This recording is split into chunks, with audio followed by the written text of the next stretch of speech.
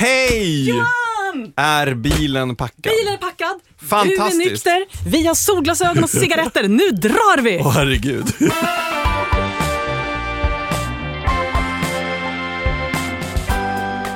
Du, idag ska vi ge oss ut på resa. Nu är det road food. Vi ska tala om vägkrogar, vad man äter bakom ratten i tågsätet och kanske när man flyger ett plan, vad vet jag. Vi ska tala med Mikael Mölstad som är en av grundarna till White Guide. Vi ska tala vägkrogar med honom.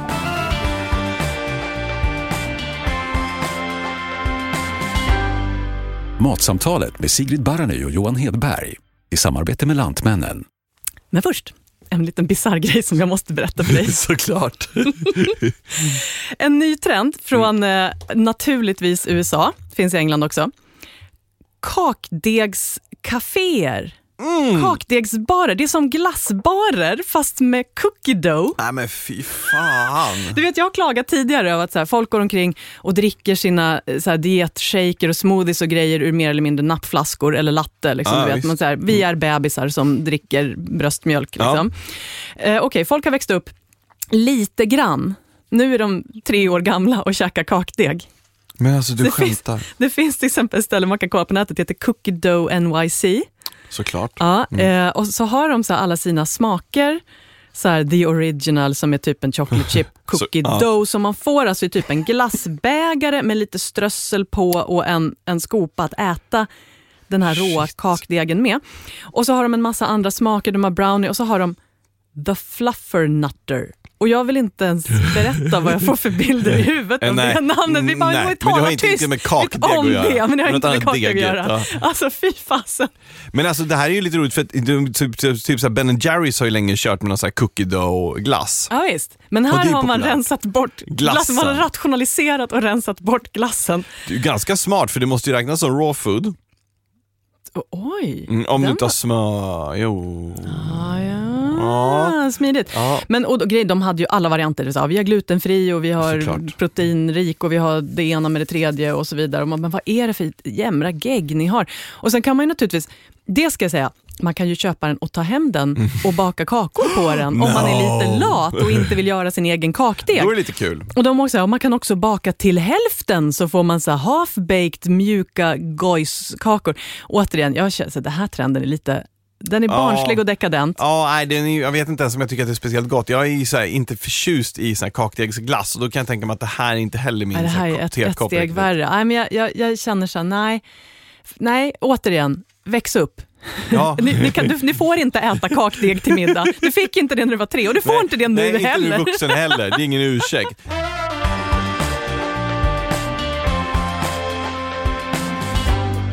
Vi vill att alla ska tänka mer på vad vi äter och var maten kommer ifrån. På Lantmännen så jobbar vi med mat från jord till bord. Och finns det egentligen ett viktigare samtalsämne än mat? Vi har bett matprofilerna Sigrid Barany och Johan Hedberg att prata om mat. Om råvaror, matproduktion, matlagningstips och en hel del annat som handlar om just mat. Välkommen in i samtalet.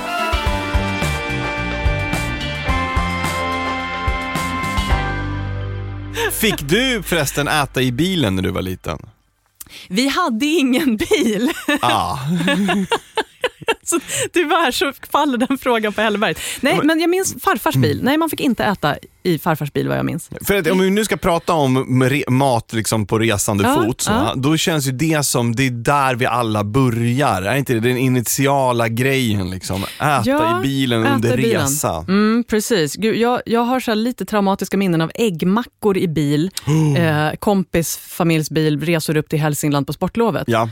Och just äggmackor, det är så här, äggmackor det är schysst utflyktsmat men de luktar lite svavel. Så det luktar lite så här fy i bilen när man käkar äggmackor. Det blir en fisaura. Japp. Ja, vi var ju så här, kan vara för att dölja det faktum att det är någon som fiser i bilen.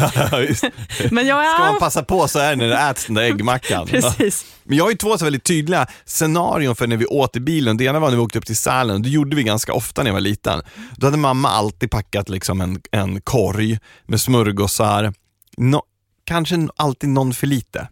Förstår jag menar? Det hade varit gott med en till. Ja, och väntade man ett tag med den där, då betyder det också att då hade de hårda mjuka låg ju i samma GB Glass Big Pack-låda. Ja, som hårda blev mjuka. Det är ju jättegott. Sekt falu rågrut. Fy far och smarrigt. Leksandsknäck i mitt fall, men jag förstår precis vad du menar. Och sen så vet det, och så var det någon saft att dricka till. Och det var ju supermysigt. Och så avslutade man med allt med en påse bilar som delades upp i familjen. Självklart. Ja. Och så lekte man bilar-leken med så här, vilken färg är det här? Nej. Gjorde man inte det? Nej. Kan du skilja på färgerna på bilar? Nej, jag kan nog inte det tyvärr. Men jag var så djupt involverad i mina Kalle Ankas pocket att det tyckte sånt där var dravel. Ja. Men sen så också bilade vi en hel ner till Tyskland, för det hade vi liksom, min mammas syrra bodde i södra Tyskland. Och då var det en helt annan grej. När man kom utanför Sveriges gränser, då stannade man ju på de här rastplatserna längs med autobahn och köpte körsbär som de stod och sålde i stånd.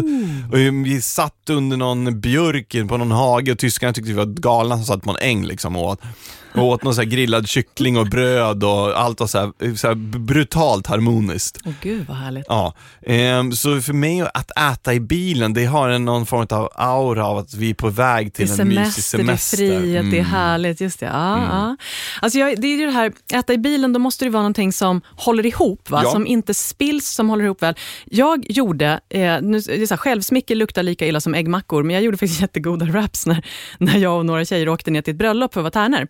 Vi kände inte varann, utan vi bara så här delade bil ihop, och vi hade så fruktansvärt kul. Det blev så här total tjejsnackstämning och så de här goda wrapsen som vi inte spillde av. Och de ska du få smaka senare faktiskt, för jag har gjort dem igen. Du har dina roadtrip. Jag har mina roadtrip wraps. Men sen har jag också, från en källa nära mig fått höra om så här bra äta i bilen mackor från mackar. Shell och 7-Eleven har nämligen tydligen en cheese and steak and cheese sandwich som håller ihop för att den är grillad. Det är ost och den är grillad. Så den håller ihop, klistrar sig samman. Så att det inte liksom spills, man måste inte så här krampa med händerna. Samma, också Circle K har tydligen en hamburgare som de gör i samarbete med Käk, Petters restaurang. Just det. Och den är precis tillräckligt kladdig för att hålla ihop, men inte så kladdig att den rinner. Överflödskladdet rinner inte ut. Den är liksom inte lubricerad så att den går upp i sina olika lager. Ja. Och min källa säger att båda de här är ju smidiga att äta med knäna på ratten med båda händer. Och då vill jag naturligtvis säga att pröva inte detta hemma, barn, så får man inte göra. Nej, och det har jag ju aldrig gjort. Men om jag rent hypotetiskt sett skulle ha gjort det, då är det ju faktiskt så. För det finns ju en del sådana hamburgare just, där det rasar så mycket grejer. Så man har fullt sjå med att rädda klädsel och byxor. Och kan liksom inte fokusera på trafiken. Och då blir man en trafikfara. Så att det är väldigt viktigt att man antingen har självkontroll nog att typ stanna och käka sin burgare. Eller har mat som helt enkelt är ordentligt hopklistrad, wrappad. Tacksamt mycket ost i. Ost är alltid en bra lösning. Ost är alltid en bra lösning. Färskost, grillad ost. Man skulle förmodligen kunna göra, du vet, quesadillas. Ja. Så länge man inte har, jag är förtjust av svarta bönor i mina quesadillas. De skulle ju ramla åt alla håll. Strunt i det, utan foka på osten. Ja, men så länge du inte lägger de svarta bönorna som i ett lager och så har du ost på, då får du ju varje bön att vara fastklistrad i osten. Det är när du har ett mellanlager med bönor som inte har ostkontakt, som de blir liksom free agents och då kan röra sig hur som helst. Det är just tekniker när det gäller bilkassadillas. Så får man vara väldigt försiktig här med tekniken. Man kan också mosa de svarta bönorna lite grann innan man stoppar på. Precis. Det där är supersmart. Eftersom att vi har barn så handlar det om att göra liksom barnvänliga mackor och så. Men då är ju men smältost går ju alltid hem. Smältost går alltid hem. Annars blir det just det med att det måste vara de här stora grejerna på. En stor skiva gurka som är lätt sen att hitta. För det värsta som finns, det är just lätt att hitta i bilen när det rasar iväg en halv räka. Du vet, om man får till den vägen, ingen vet, man bara, men vi kommer att få reda på dem en vecka. Ångest. Sånt vill man inte ha liksom.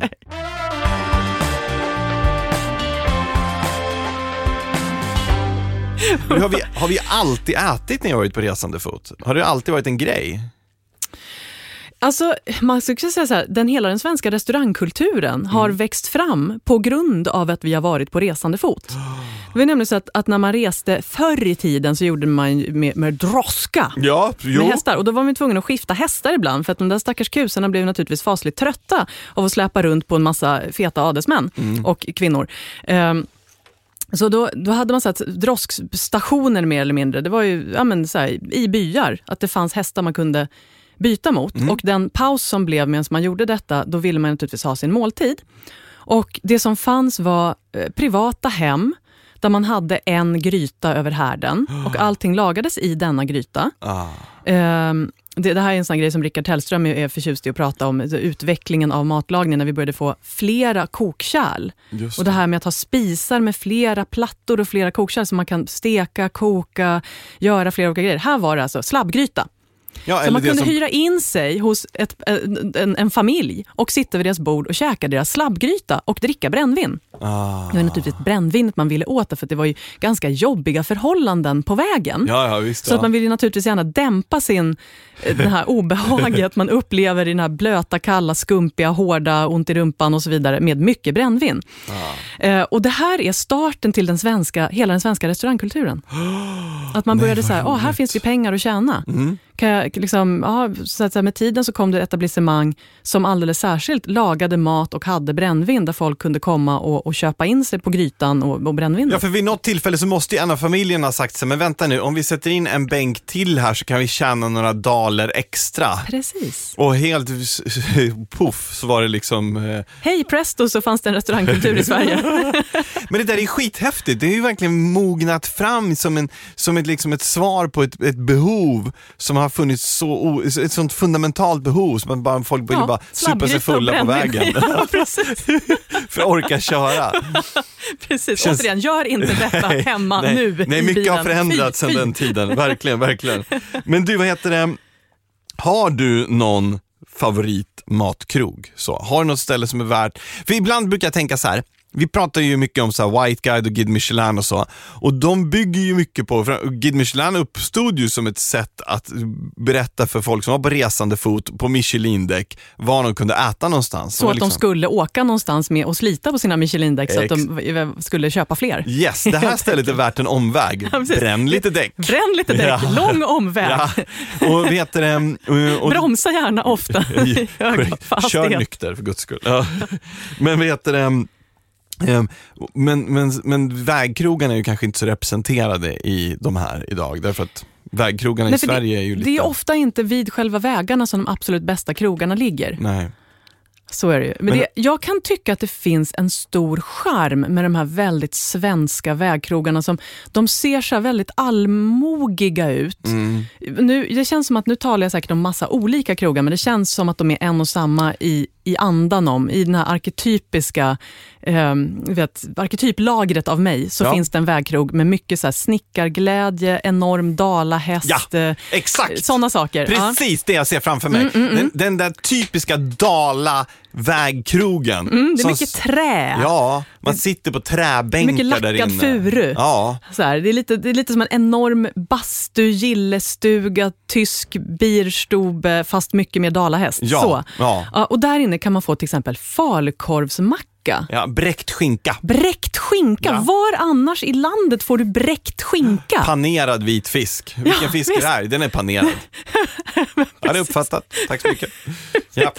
Och just mycket det här, så här korv. Det finns ett korvfokus som är ganska vackert. Det här, vad kan man göra med falukorv? Och så här. Redigt. Pyttipanna. Stora portioner pyttipanna. Det där med stora portioner pyttipanna, det är ju egentligen en gammal sån här lastbilschaffisgrej på den tiden man inte hade servostyrning. För då var man alltså tvungen, alltså det är ganska jobbigt att köra en lastbil utan servostyrning. Ja, visst. Det krävs enorm armstyrka. Så då var ju lastbilschaufförsjobbet var ju något som brände ordentligt med energi och gjorde att man hade armar som fläskläggar. Liksom. Ja, visst. Oxläggar kanske till och med. Och då kanske man behöver käka sina stadiga 1500 kalorier gräddstyvad pyttipanna. Ja visst, det är klart, för du gör du av med dem. Precis, och det gör man kanske inte riktigt längre. Men portionerna finns kvar. Det där är intressant. Så att egentligen så skulle man behöva då och då hoppa ur bilen och springa en mil. Springa en mil bredvid eller någonting sånt. Så vi ses på nästa rastplats. Men du, jag hörde faktiskt på någon så här nattradion eller något sånt där när jag var på hem från kontoret en sen kväll. Då pratade med just med en lastbilschaufför som berättade om hur maten har förändrats ut med vägarna. Hur det idag är mycket enklare för dem att hitta bra och hälsosamma och goda liksom, alternativ. Därför att för många av dem så är det ju lite av en höjdpunkt att stanna och äta. Men det har ju varit så att mycket av maten har ju varit extremt fet och extremt liksom, eller mycket kalorier. Och så har man varit så här, men vi måste göra dem nyttigare mat. Och så har man någonstans tänkt, ja, det där vill de inte ha. De vill ha sin pyttipanna. Men så är det ju inte. De vill ju också må bra. Det är häftigt att se hur det förändras därför att det finns ett ärligt behov av de som faktiskt har det där som sin dagliga arbetsplats på något vis. Tycker det är skithäftigt. Det är det verkligen. Du, vi var ju upp till Färviken här innan jul. Ja. Och då vägkrog som heter duga. Ja, det är en vägkrog som är... Fast det finns inga vägar, men... Nej, precis. Folk har droska sista biten. Men grejen var det, då flög jag och Andreas, min polare, till Östersund då. Och så hyrde vi bil där och så åkte vi till Färviken. Och på vägen passerar man Ytterån. Och där ligger en vägkrog som serverar schnitzel och tysk korv. Wow. Och det är ett tyskt par. Hon härstammar faktiskt från Östtyskland. Som har bott i Sverige ett antal år. Öppnat ett ställe. Och jag vet, när man ser utifrån, då är det någon så här färgglad banderoll med så här, det står tysk schnitzel på den liksom. Wow, ja. Och vi tänker bara, det här kan ju vara vad fan som helst. Men det fanns någonting som lockade. Så klev vi in där inne och då är det så här träbänkar, det sitter folk i, så här, i skoteroveraller och äter. Jag trodde du skulle säga lederhosen. Ja, den lokala lederhosen-varianten, winter edition. Men och sen så är det liksom, man tänker så här, här skulle kanske behöva uppdateras lite, men så känner man doften.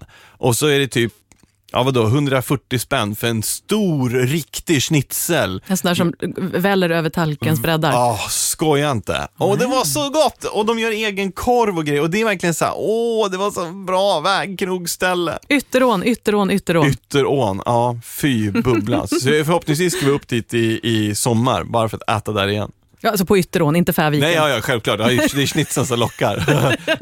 Prioriteringar i ordningar. Det går inte i samma klass. Nej, jag tror att min bästa vägkrogsupplevelse, det var i Gränna. Det heter typ Bra i hus eller något. Ja, visst. Klassiker. Ut med stora vägen. Ja, där fick jag raggmunk med fläsk.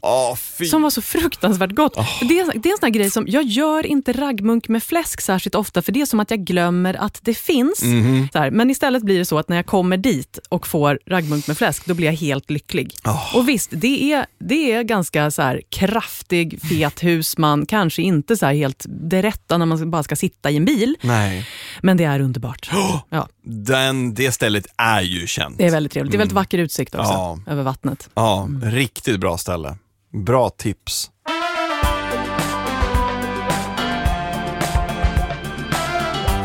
Men hörru du, det här är inte den första podden du har snackat så här matlagning i bil. Var inte du med i typ så Hertz-podden? Jo, det var jag faktiskt. Det var flera år sedan. Vi satt i en bil och spelade in podden och pratade så här om matlagning. Alltså matlagning på bil, matlagning medelst bil och så vidare. Det finns ju folk som ägnar sig åt sådana lustigheter som att steka ägg på motorhuven i öknen och såna saker. Man åker någonstans där bilen tar upp maximal värme och så använder man den som kokplatta.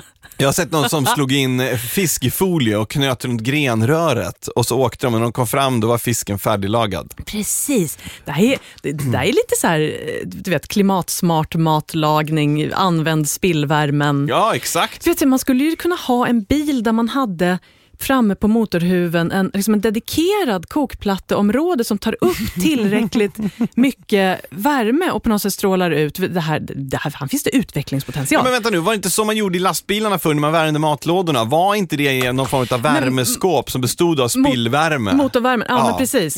Och så ställde du in matlådan där i och så var den liksom gosig under dagen. Japp, där, snacka hållbarhet. Det är fan smart, varför gör man inte sånt? Men av energin. Ja, men alltså, vadå? Någon form av sous-vidad variant på matlåda. Lägg inte skagenröran där. Nej, men jag menar, det där är ju skitsmart. Du måste kunna använda det på fler sätt. Visst är det så. Det här finns det ju också. Hugh Fearnley Whittingstall. Hans första tv-show, Cook on the Wild Side, då åkte han runt i en bil som hade liksom ett kök i bak på bilen och gjorde lustiga grejer. Så där, om man vill ha inspiration så kan man titta på honom. Så han liksom fällde ut ett kök bak till? Ja, lite så här Kalle Anka på husvagnssemester-styling, tänker jag. Fint. Innan han fick sin lilla herrgård. Ja, sin lilla herrgård. Nej, egentligen är den bara en sån här solfjädersuppfällning. Bakom den ligger soptippen. Ja, som de fäller upp ur sitt kök. Vi har nu avslöjat honom. Gud vad roligt.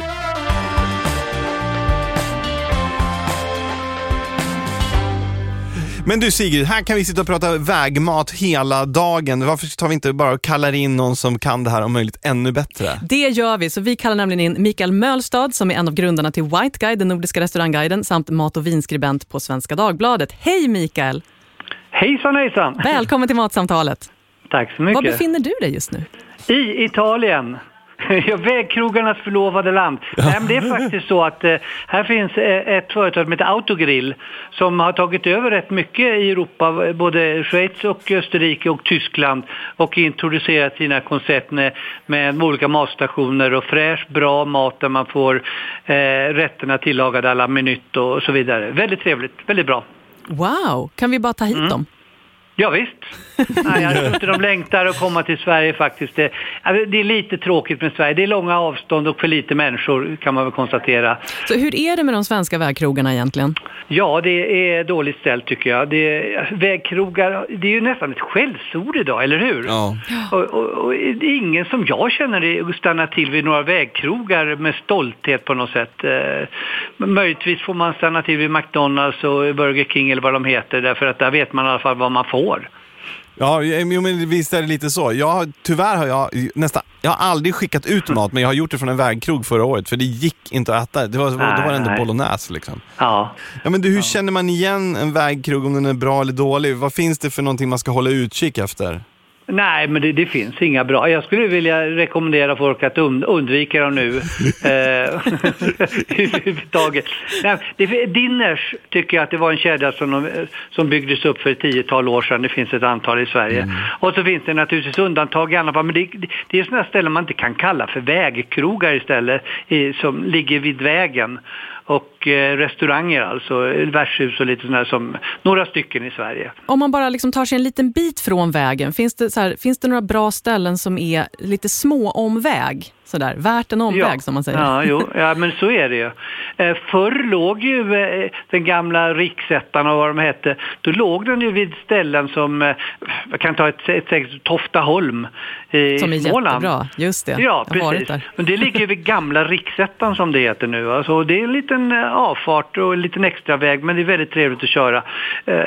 Och de flesta brukar ju passera Jönköping till exempel, och det är ganska snabbt att komma in. Det tar ju bara några minuter att komma in till stan och kunna sitta ner där vid Vätterns strand på restaurang Sjön till exempel, den som tidigare drevs av Tommy Myllymäki. Just det. Och sådana där exempel finns.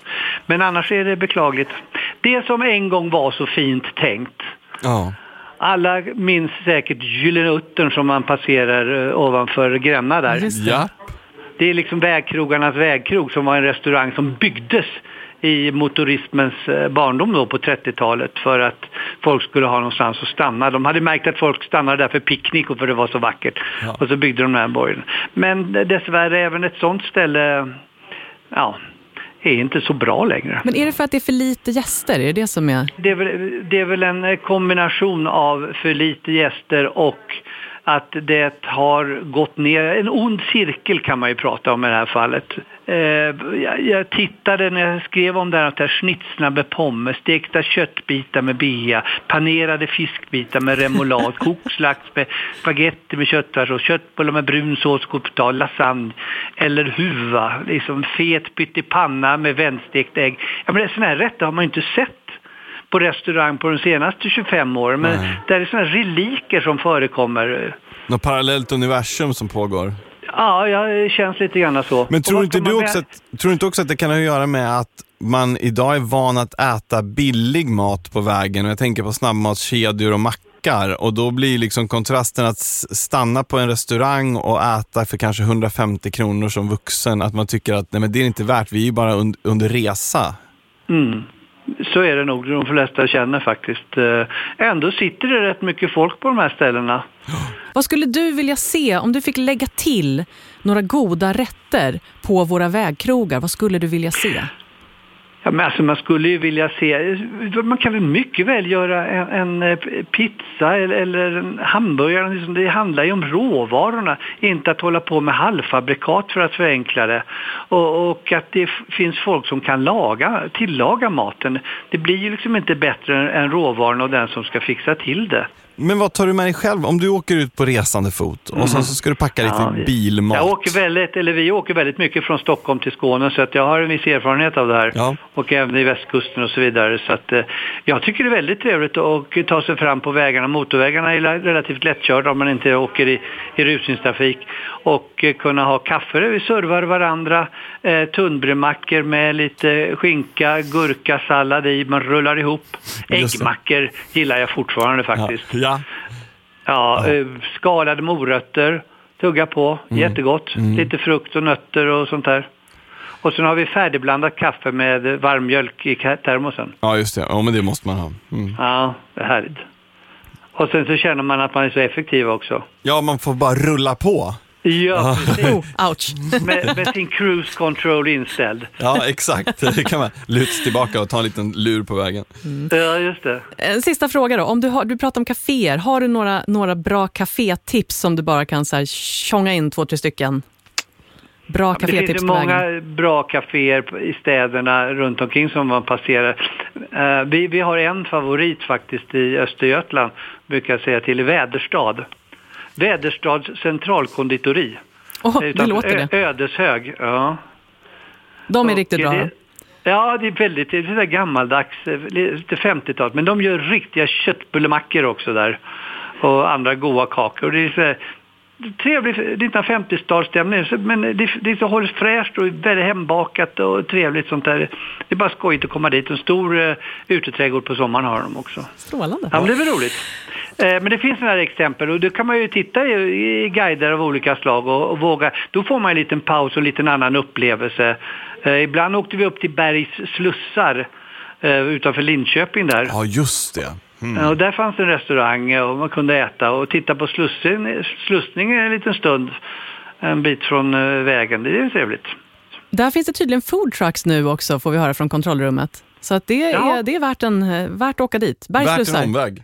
Mikael Möstdahl, tusen tack för att du var med och gav oss din klokskap om vägkrogar och kaféer i Matsamtalet. Tack. Tack så jättemycket. Det är klart. Tack ska du ha. Lycka till. Tack. Hej. Ja, men där fick vi ju lite matnyttiga tips på ställen man kan åka till. Fick också lite tips på vad man kan äta i bilen som är gott och inte spiller. Och det kommer vi att få mer senare i programmet också. Och tog mig tillbaka till tunnbrödrullen med lite rökt rådjurskött och pepparrotskräm. Tunnbrödrullen, mästarmacka i bilen. Ja. Har du liftat någon gång, Johan? Nej, jag har aldrig vågat. Nej, men alltså på riktigt, nej. Jag tänker på en film nämligen som heter Even Cowgirls Get the Blues. Okej. Med Uma Thurman. Det är en 90-talsfilm. Nej.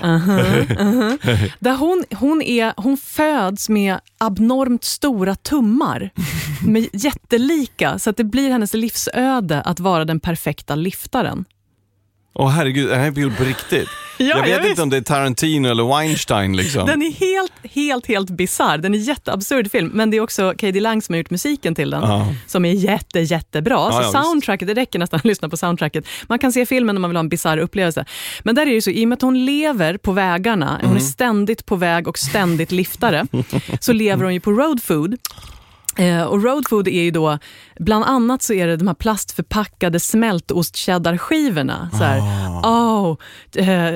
Cheese is the king of road food. Hon äter bara ostskivorna liksom. Ostskivorna och lite så här små typ torra korvskivor och lite så här små godisgrejer, kex och sånt där. Så att när hon blir omhändertagen av sin av sin älskade. Hon har varit med om någon olycka och så här vaknar upp och liksom, då är det någon som ska vårda henne tillbaka till hälsa. Och kommer då med så här små brickor med de här plastförpackade separatgrejerna, ostskivorna, småkexen och så vidare. Hon bara, oh, it's road food.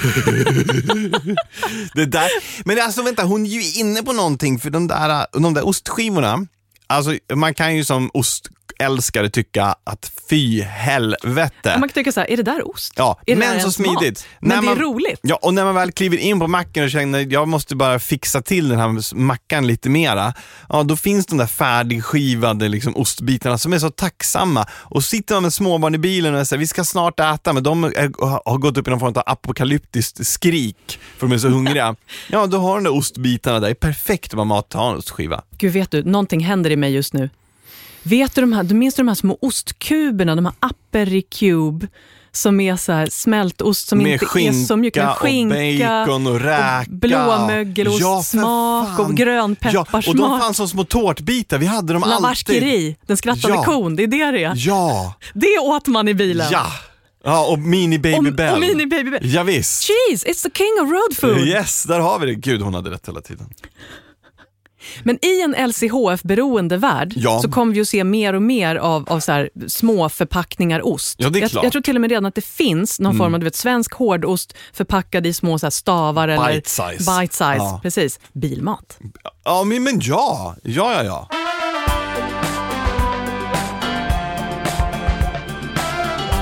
Men det är ju inte alltid man åker bil. Va?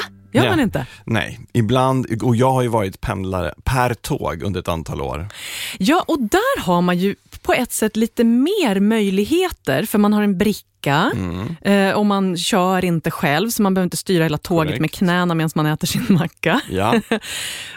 och man kan ju, alltså på flera tåg som om de har bistro så kan man köpa sig en liten flaska vin till, så man kan matcha, man kan kolla i förväg, vad har de för sorters vin på tåget, och så kan man matcha till en liten låda. Då är man fruktansvärt pretentiös, men det vore ganska roligt. Ja. Eller hur? Mm. Och där kan man verkligen blomma ut i sin picknickmatvurm. Vad kan man till exempel ha med sig på en tågresa, Johan? Ja, men den lilla termosen kaffe. Den lilla termosen kaffe? Ja, det måste du ha med dig. För du vet heller inte om du sitter på ett tåg som inte har en kaffeservering och det blir någonting strul och blir sittandes. Jag har ju suttit och fastnat liksom infryst utanför Märsta en gång i tåg, mer eller mindre. Ja, alla vi som har tagit oss mellan Uppsala och Stockholm ett par gånger har varit med om den. Yes. Och då är det så här, klockan var 7 på morgonen, typ 7, halv 8, det var helt fullt och folk var allmänt bittra. Och då att bara få ta upp sin kaffetermos och hälla upp en varm kopp kaffe. Alltså det är lycka. Det är ju sån lycka. Men annars så tycker jag ju, jag är ju återigen inne på mackspåret. Jag har aldrig vågat skena iväg. Men däremot så satt jag på ett tåg och på andra sidan gången var ett X2000. Då satt det 4 herrar och de var på väg någonstans. De var lite ystra, var lite uppklädda. Kanske skulle på någon fotbollsmatch eller på någon, jag vet, det låg i luften att nu kommer hända någonting. Och då plockar de upp, då har de med sig egen picknick. Så då har de med sig ostar som de lägger upp på små dukar på bordet. En drar upp en flaska champagne och en annan drar upp 4 glas. Och så är de så här, vad tänker man sig stilla sinne och säga, man får väl kanske inte förtära egen medhavd alkohol. Om det finns bistro så får man inte det är helt sant. Okej, ja. Och det var ju ingen som brydde sig, för det var bara så classy. Så hade de en liten så här förstänkare med lite ostar och kex. Alltså, jag brukar ju vara ganska duktig på att ha med mig mat på tåg. Jag gillar inte att vara hungrig, jag gillar att ha det bra, jag kan ha så här misosoppa med chili och lime och sånt. Har du det i en termos då? I en termos, precis. Just för att jag gillar inte att frysa. Va? Fan vad smart. Och jag har ofta så här goda sallader med gryn eller med nudlar och liksom sånt där, och mycket krispiga grönsaker. Du är den vi andra hatar. Sånt där. Ja, jag är den som ni andra hatar. Ibland äter jag till och med stinkostar på tåget, men då skäms jag åtminstone. Jag har värdigheten att skämmas. Men det jag inte har gjort, jag har inte haft med mig en liten duk. Jag vill ha med mig en liten manglad linne, pytteliten som du vet en servett, så att man har en sån manglad servett, så att man har en liten duk. Det ska jag börja ha. Sen har jag funderat på hur mycket man kan tillaga mat. Jag menar, om du har med en termos med kokhett vatten, då kan du tillaga nudlar liksom. Ja, visst, det är ju inte så svårt. Men jag menar, vad är nästa steg? Har man en liten stormkök? Är brûlébrännaren okej? Ja, kanske inte, kanske lite så här brandfara på den. Får man plocka upp en hummer? Det gjorde min kompis Klara, hon plockade upp en hummer. Ja. Ja, det är intressant. Det är så här, hur mycket står man ut med omvärldens reaktioner på det man äter? Du, jag kom från...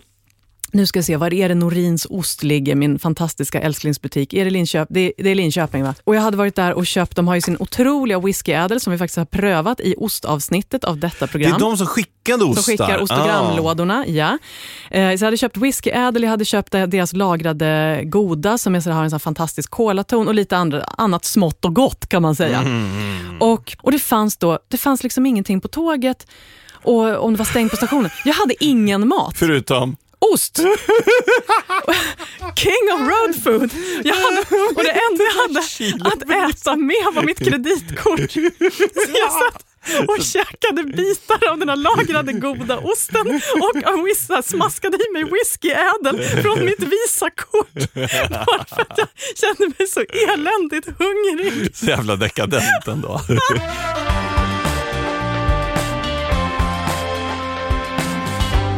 För att vi kan ju ha lite svårt i Sverige framförallt, tänker jag, att prata med varann när vi är på resande fot, fastän det är väldigt trevligt. Man kan sitta bredvid varandra i 6 timmar, man vill inte säga någonting. Nej, precis, man får så här kramp i käkarna av att hålla ihop sig och inte säga så här, gud vad trevligt, vad äter du för någonting? Vill du ha lite av min misosoppa? Vad gott min här luktar.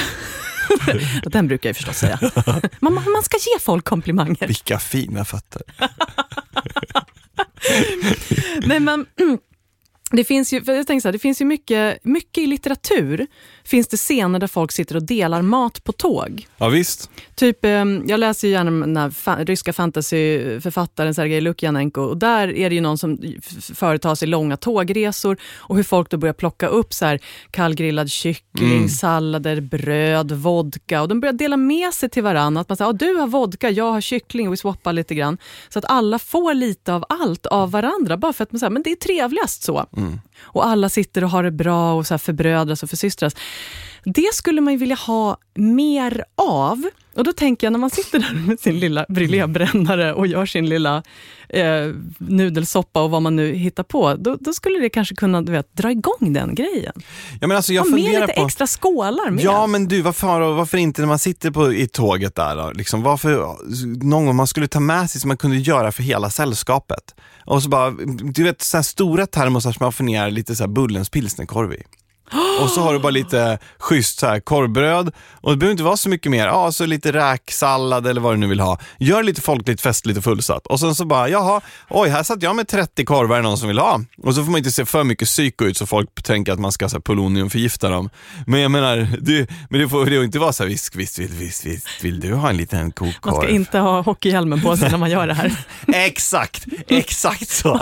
Gärna lukta gott ska man göra. Ja, se hyfsat hel och ren ut, du vet vad man håller på med. Snygga fötter. Ja, men då är en typisk sån grej liksom, där det inte blir så övergreppigt utan snarare blir så här nytänkande. Alltså Johan, jag tycker nästan vi borde göra det här. Vi borde åka mellan Stockholm och Uppsala en dag när det är riktigt kallt och snöigt och man vet att det kommer att gå åt helsike. Man kommer att behöva stå i Märsta i 45 minuter minst. Och så har vi med oss de här Bullens pilsnerkorvtermosarna, lite schyssta korvbröd, surkål och grejer. Bara, okej folket, nu gick det som vi hade räknat med. Vem vill ha korv? Det vore ju jätteroligt. Matsamtalet bjuder på korv. Det här vore ju på riktigt. Och sen gör vi en liveinspelning. Jag har en kompis som var med om det här, inte då mellan Uppsala och Stockholm, utan det här var en värre situation där de blev helt insnöade på ett tåg, alltså en hel natt. Så det var ju många timmar. Och det hade ju kunnat vara kanske den deppigaste natten ever. Men då var det just sådär. Det var någon som bara så här hade med sig ett par flaskor vin på slump som de skulle ha med sig till sin destination. Och någon hade någon mat och någon hade så här. Så alla började plocka upp sina grejer och dela med sig. Och det blev så här improviserat party i tågvagnen. Ja, men det där är härligt. Fatta mysigt. Ja, det är då man vill sitta i rätt tågvagn. Ja, precis. Så det inte är så halvmosiga clementiner, en halvfestis och en burk kattmat. och så här, den andra vagnen sitter och skrålar och man knackar på sig. Bara, kan ni vara lite tystare där inne? Vi försöker sova. Tillsammans. Jag anar en så här svensk ond komedifilm av detta. Någon hänger upp så här ljuslyktor i taket. Och det blir så här mysigt och något par gifter sig i slutet. Men faktum är att den här dela med sig-grejen, den hände mig nu när vi åkte till Kap Verde, jag och syrran. Vi hade beställt mat på flyget. Ja, för jag tänkte inte åkte ni tåg till Kap Verde. Det hade varit skönt. Det blev en blöt resa. Ja, verkligen. Ja, förlåt, ni hade beställt mat på flyget. Ja. Men eftersom att jag är en skeptisk jävel så hade jag ju också med mig hemlagad jättefin god quinoa-sallad med massvis med rostade grönsaker och god dressing och så. Ja, men du vet så här, alla grönsaker som jag hade i grönsakslådan som ändå skulle användas upp. Ja. De tog jag och så här fräste på med massa ingefära och chili och vitlök och goda grejer och gjorde en stor fet quinoa-sallad. Om maten skulle visa sig vara gräslig. Just det. Det var den inte, den var jättegod. Men däremot kvinnan som satt framför oss, hon hade liksom glömt att meddela att hon var vegetarian. Nej. Och bara så här, finns det inte vegetariskt alternativ? Bara, ja, det fanns när du bokade. Och hon blev så här blek. Hon var liksom lite blek redan innan. Nu blev hon ännu blekare. Det är ingen kort flygresa. Så vi bara, alltså ursäkta, vi har jättemycket quinoa-sallad här som det bara är grönsaker i. Skulle damen vara intresserad av en liten burk?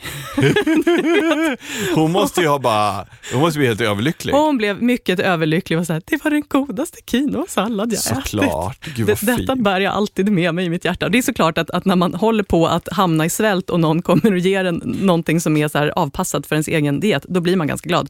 Då smakar den salladen ganska gott. Ja. Den hade kunnat vara ganska trist från början, men själva situationen gjorde den god. Ja, men alltså det är som att äta mat utomhus. Ja, precis. Att det blir på ett annat sätt. Hon hade redan ställt in sig på att jag får dricka mig mätt. Ja, precis. Jag blir gin och tonic lunch. Den är botanicals, den är i alla fall vegetarisk. Just det. Örtsallad kan vi kalla det. Flytande örtsallad. Ja. Och just för flygplansmaten är ju väldigt häftigt kapitel. Det är lite särskilt med flygplansmat, ja. Alltså, när man är uppe i en flygkabin så är det ju en helt annan luftfuktighet. Det vill säga det är en mycket lägre luftfuktighet. Det är väldigt, väldigt torrt. Möjligen att det har någonting med trycket också att göra, men jag tror att det framförallt i den torra luften så känner man ju smaker av sött och salt mycket sämre än vad man vanligtvis gör, vilket gör att maten lättare upplevs som besk förstås, eller syrlig eller så att man måste ju tweaka maten. När man lagar mat nere på marken så måste man ha en förståelse för att den smakar annorlunda i luften, som att man måste söta den och salta den mer. Det är också ett skäl till att man blir ganska törstig under flygresor om man äter den maten. För det är så mycket salt. Det är så pass mycket salt och socker. Jag har en polare som, vet du om en sak? Jag är lite osäker på om jag ska berätta den här, därför att jag vet inte om det var du som berättade den för mig eller om det var min kompis Mattias. Om det var jag så lovar jag inte att säga någonting utan bara roll along. Men han i alla fall, han jobbar på ett flygbolag och hans polare i sin tur varit uppringd utav en kille som är ansvarig för dryck på det här flygbolaget. Känner du igen det här? Jag känner igen det.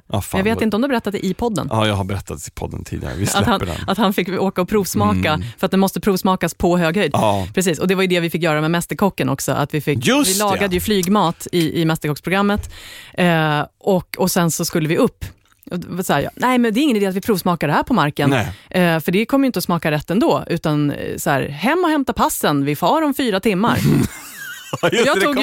Jag tog ju det på djupaste allvar. Jag blev skitsned. Jag bara, men så här kan man väl inte göra? Nej, för du har ju inte fått tillaga det där uppe. Hade du vetat om det hade du förstås tryckt i den mer. Det var inte salt. Det. Jag hade tryckt i mer salt och socker i och med att det skulle upp. För det visste vi. Ja. Men däremot det här att hämta passet i Sesam 4 timmar, det var faktiskt inte riktigt 4 timmar. Vi hade några fler timmar på oss, men det lät liksom extra dramatiskt. Men jag höll på att få stora spelet. För du var inte riktigt redo för den. Nej, jag var inte riktigt. Det var liksom ganska mycket kontrollförlust under det där programmet. Och där tror jag vi nådde liksom gränsen för mitt toleransfönster för hur mycket kontroll pallar jag. Ja, men du vänta nu, dela med dig av det här. Bodde ni ihop? Var du tvungen att bo på hotellet med de andra deltagarna? Ja. Ja, så du kunde inte åka hem liksom? Man kunde åka hem ibland man hade lediga dagar och då åkte man hem och ställde sig i köket och testade allting som man hade kommit på upp till den punkten. Eller när folk säger så här, jag brukar göra så här med min lambog. Man bara, det måste jag testa. I need to know. Det är skit. För ni hade lite förberedelsetid på er ändå då? I början hade vi förberedelsetid. Ja. Och sen vart efter programmet gick så hade vi mindre och mindre och mindre. Men det som var med det här med flygmatsgrejen också, det var ju så här, vi fick ju, de tryckte superhårt på det här med hygienen. För att det här kommer då kylas ner och värmas upp, så att alltså, är det bakterier i det här så kan det ju gå åt Det blir riktigt dåligt. Kan man det är därför säga. Blir du sjuk av flygplansmat, då blir du ju jättesjuk. Så den lagas ju under extremt kontrollerade hygieniska förhållanden. Här lagades den av 2 lag med härjade amatörer som redan var liksom helknäppa efter flera veckors inspelning och sömnbrist. Så att jag såg ju hur folk gjorde med skärbrädorna. Jag såg ju att jag var så här, men är jag den enda som byter handskar? Så jag hade sån jämra panik och var så här, okej, men det är bara juryn som ska smaka. Så när de säger så här, nej, men vi ska upp, det här ska ätas av en riktig liksom på en riktig flight. Då var det så här, men jag hoppar av. Jag hoppar av, jag dör. Jag pallar inte det här. Alltså jag kommer att döda någon med min mat. Nu var det inte så illa. Alltså, utan det var ingen som var så sjuk. Det var ju mest teamet och så här som, det var liksom lite inhyrt folk som fick testa maten. Fan, vad kul. Och den kyldes ju ner väldigt snabbt och så och det var ingenting som hände. Men alltså gud, vad jag hade döden i hjärtat den gången. Men gillar du annars att äta på flygplan? Jag tycker det är mysigt och det är ju det där, jag gillar ju att få varm mat.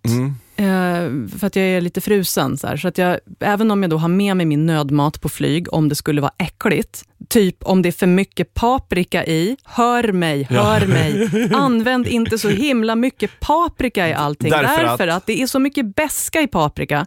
Om man inte verkligen fetgrillar den under grillelementet tills den blir söt, så kommer den att avge beska till hela rätten. Och när man då sitter i en jättetorr miljö där man inte känner sötma och sälta lika starkt, så blir ju den här beskan så överväldigande. Och om man då dessutom är en sån som till exempel beställer en flaska rött vin till sin mat. Tack och hej. Beska plus beska blir jättebeska. Då blir det liksom bara slånbär i hela munnen. Det är inte skönt. Så att så här, ta det piano med paprikan, hörni. Men du, vad heter det? Men jag gillar i alla fall varm mat på flyg. Så det tycker jag är mysigt. Så att det kan man beställa till det på en så här mysig, lyxig semester när det är lite längre resa. Då vill jag ha det. Och man kan tydligen då också beställa lyxigare.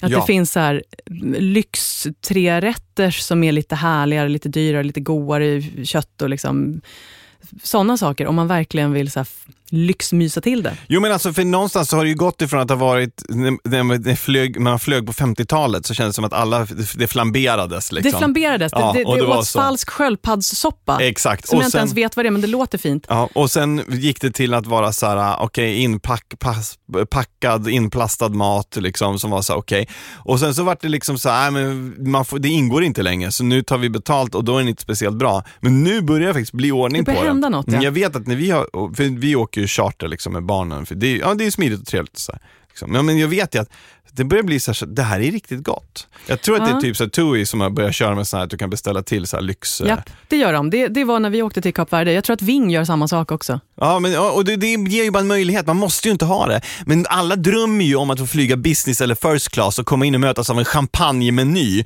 Och fram tills dess att barn är utflugna, man har råd att göra de där grejerna själv. Och nu är man ändå så här, men vi ska göra det bästa situationen för hela familjen. Att då kunna åka charter och få lite så här vettigare mat. Det gör så mycket, för jag tillhör den generationen, jag tillhör den målgruppen som vägrar ta med mig egen mat på flyget.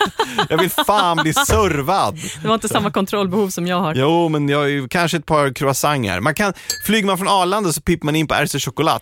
Det måste nämnas. RC Choklad på Arlanda. Ja. Alltså, mitt flygarliv har blivit så mycket lyckligare sedan detta tillskott. Shit. Det är ju en landslagskonditor som har det där stället. Yes. Jag pratade med hon som stod i kassan och var så här, när det var alldeles nytt, och bara, gud vad är det här? Ni har ju asbra grejer. Era chokladcroissanter är lika bra som i Frankrike. De har pain choklad som är liksom très bien. Très bien. Det är helt otroligt. Och hon bara, jag vet, det är typ lite jobbigt att jobba här, för att de experimenterar alltid med en massa roliga nya grejer, så blir hur mycket bakverk över som helst. Som var såhär, men de här blev inte helt och hållet perfekta, så här, ät dem ni. Jag har gått upp 7 kilo, fast på roligaste sätt. Ja, men jag förstår det. Alltså, och stanna och käka frukost där också. Vi har ätit där ett par gånger när vi varit på resande fot, och de har någon så här yoghurt med lite honung och nötter. Ja, det är jättemycket ekologiskt, det är superfräscha råvaror. Jämfört med alla kedjeföretagen där, så är de liksom helt outstanding. Nåväl, och när vi nu pratar om det så känner jag ju spontant, så har inte du med någonting som jag skulle få provsmaka? Ja, men nu är det dags att äta! Härligt, bring forth!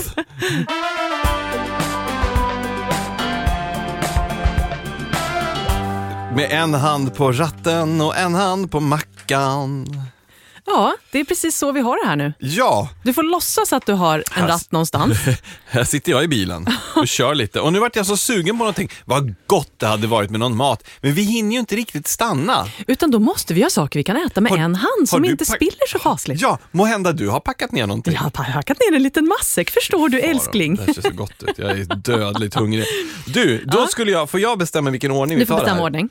Här har du gjort små gurksandwich. Ja. Så himla underskattad av sandwich. Du har skurit bort kanterna, det är en fin liten tvåtuggsbit. Man märker att det är ingenting som kommer att rasa ur. Det finns små fröer i brödet, men de kommer inte att ställa till det. Nej. Och berätta, vad har du i den? Det är färskost och gurka. Här har vi återigen cheese, king of road food. Färskosten håller samman sandwichen. Man blir inte kladdig för man håller i själva brödet, vilket är ju hela poängen med en sandwich. Det var väl någon som gillade att spela schack eller dam eller något sånt där som kom på det här med den lilla sandwichen. Just det. Så den här håller ihop. Och det är också inspirerat av en kompis som var i London och åkte så här dubbeldäckarbuss med afternoon så här fin te med små sandwichar och kakor. Kan man göra detta i bilen? Jättegoda. Och blir ju inte så att det rinner, men de är ändå saftiga inuti. Man blir inte hysteriskt törstig efter en. Precis. Mycket bra. Men du har en sandwich till ligger här bredvid. Och den banner mig, om jag inte anar, en lax och dill. En vuxen sandwich. Färskost, varmrökt lax, citronzest, dill och vitpeppar. Så du har liksom geggat ihop. Fy fan vad god den var. Gud vad fräscht. Brukar du liksom göra någonting för att det inte ska riskera att det blir soggigt brödet? De här klarar sig ett par timmar antar jag. De klarar sig. Ja. Nej, det är väl att jag inte har överdrivet mycket grönsaker i om det ändå är mjukt bröd. Utan här är det ju mer att det ska vara en tillräckligt fast färskostmassa för att hålla ihop sandwichen. Ja, det var snyggt. Jättegod. Och sen har vi som en liten ruta här. Det ser ut som en lärkruta, men det är det inte. Jag vet inte vad lärka heter på spanska, men det här är alltså en sån här tortillaomelett. Aha. Så det är en lök- och potatisomelett. Så nu har jag slängt i lite oliver för jag tycker det är gott. Den gör man ju ganska fast. Den blir fast av all den här fyllningen. Fy fan vad god. Steker den och sen kör den i ugnen så att den blir fast och sen skär man den helt enkelt i små hanterbara rutor. Gud vad god den var. Du kände den är fast, den är inte floppy. Nej, visst. Nej. Du kan ju äta den som att det är ju som att äta en bit kaka, fast det är ju en maträtt. Och det är jättegott, det är så mycket lök i den. Väldigt, väldigt smarrigt. Mycket. Knepet är ju att steka löken på låg temperatur tillräckligt länge. Så det är ju en tålamodsövning när man gör den. Och sen är den jättesnabb och härlig att ha med i bilen sen. Sen har du en liten bulle här, vad är det för någonting? Det är en pizzabulle! Vadå, så du har gjort som en liten minipizza? Ja, alltså jag har rullat in, jag hade en god tomatsås som jag förstärkte lite extra och stoppade i lite hackade oliver och ost och kapris och grejer i. För att, i och med att bulldegen är ganska tjock, mycket bulle, så behövs det mycket smak. Så att jag kokar ihop den här såsen och stoppar ner extra smakförstärkare i form av kapris och oliver. Och sen så massa ost och gräddare. Men alltså du, gud så smarrig den var med liksom den oliverna. De smakar mycket. Och sen har vi en wrap. Och det här är ju the magical wedding wrap. Här har vi det. Det här är den du gjorde för tärnorna. Precis, tärnwrappen. Och det är alltså quinoa-sallad. Jag är väldigt förtjust i quinoa när det gäller utflyktsmat av någon anledning. Jag vet inte vad det är. Det har någon längtan till Peru, skulle jag tro. Det är en quinoa-sallad som hålls ihop av att det är avokado i den. Och så den är gjord lite som en tabbouleh med jättemycket bladpersilja och lite hackade tomater som jag faktiskt kärnade ur för att den inte skulle bli allt för soggig. Och så är det en citron- och olivoljedressing och massa citronzest och jättemycket god svartpeppar som du tog med, som är från Phu Quoc i Vietnam. Just det, så att du la ut den på Instagram. Precis. Alla peppar. Jo, och sen så är det lite romansallad för att få krisp. Och sen är det en rejäl blobba med god hummus. Du, vet du vad som imponerar mig med den här? Nej. Det är att du har så mycket grejer i den. Nu har jag tagit 2 tuggor och jag har inte spilt ett mikrogram. Nej, för den håller ihop. Hummusen har den i en kärleksfull men fast omfamning. Ja, och romansalladen, den går ju att distinkt bita av. Det får ju inte vara liksom rucolablad som man får liksom dra likt en kanin, dra ut så här, för då vet man, då kalvar alltihopa, då går det åt helvete. Kontrollrummet är lyriska, det är bra. Det här var så himla gott. Den här wrappen är ju en sån som, när man hör quinoa-wrap, då tänker man, torrt, trist, snålt, deppigt. Men den här, som en kärleksfull omfamning när man sitter där och lyssnar på Hej trafikant och rör sig upp i Dalarna. Nej, det här var så vansinnigt gott. Tack. Och tack ni som har lyssnat. Ja. Vi är över och en out för denna vecka. Verkligen. Vi sätter oss i bilen och drar åt något håll. Och rullar vidare. Och vi hörs nästa vecka. Tack för att ni har lyssnat. Du har lyssnat på Matsamtalet med Sigrid Barany och Johan Hedberg i samarbete med Lantmännen. Matsamtalet görs av produktionsbolaget Munk.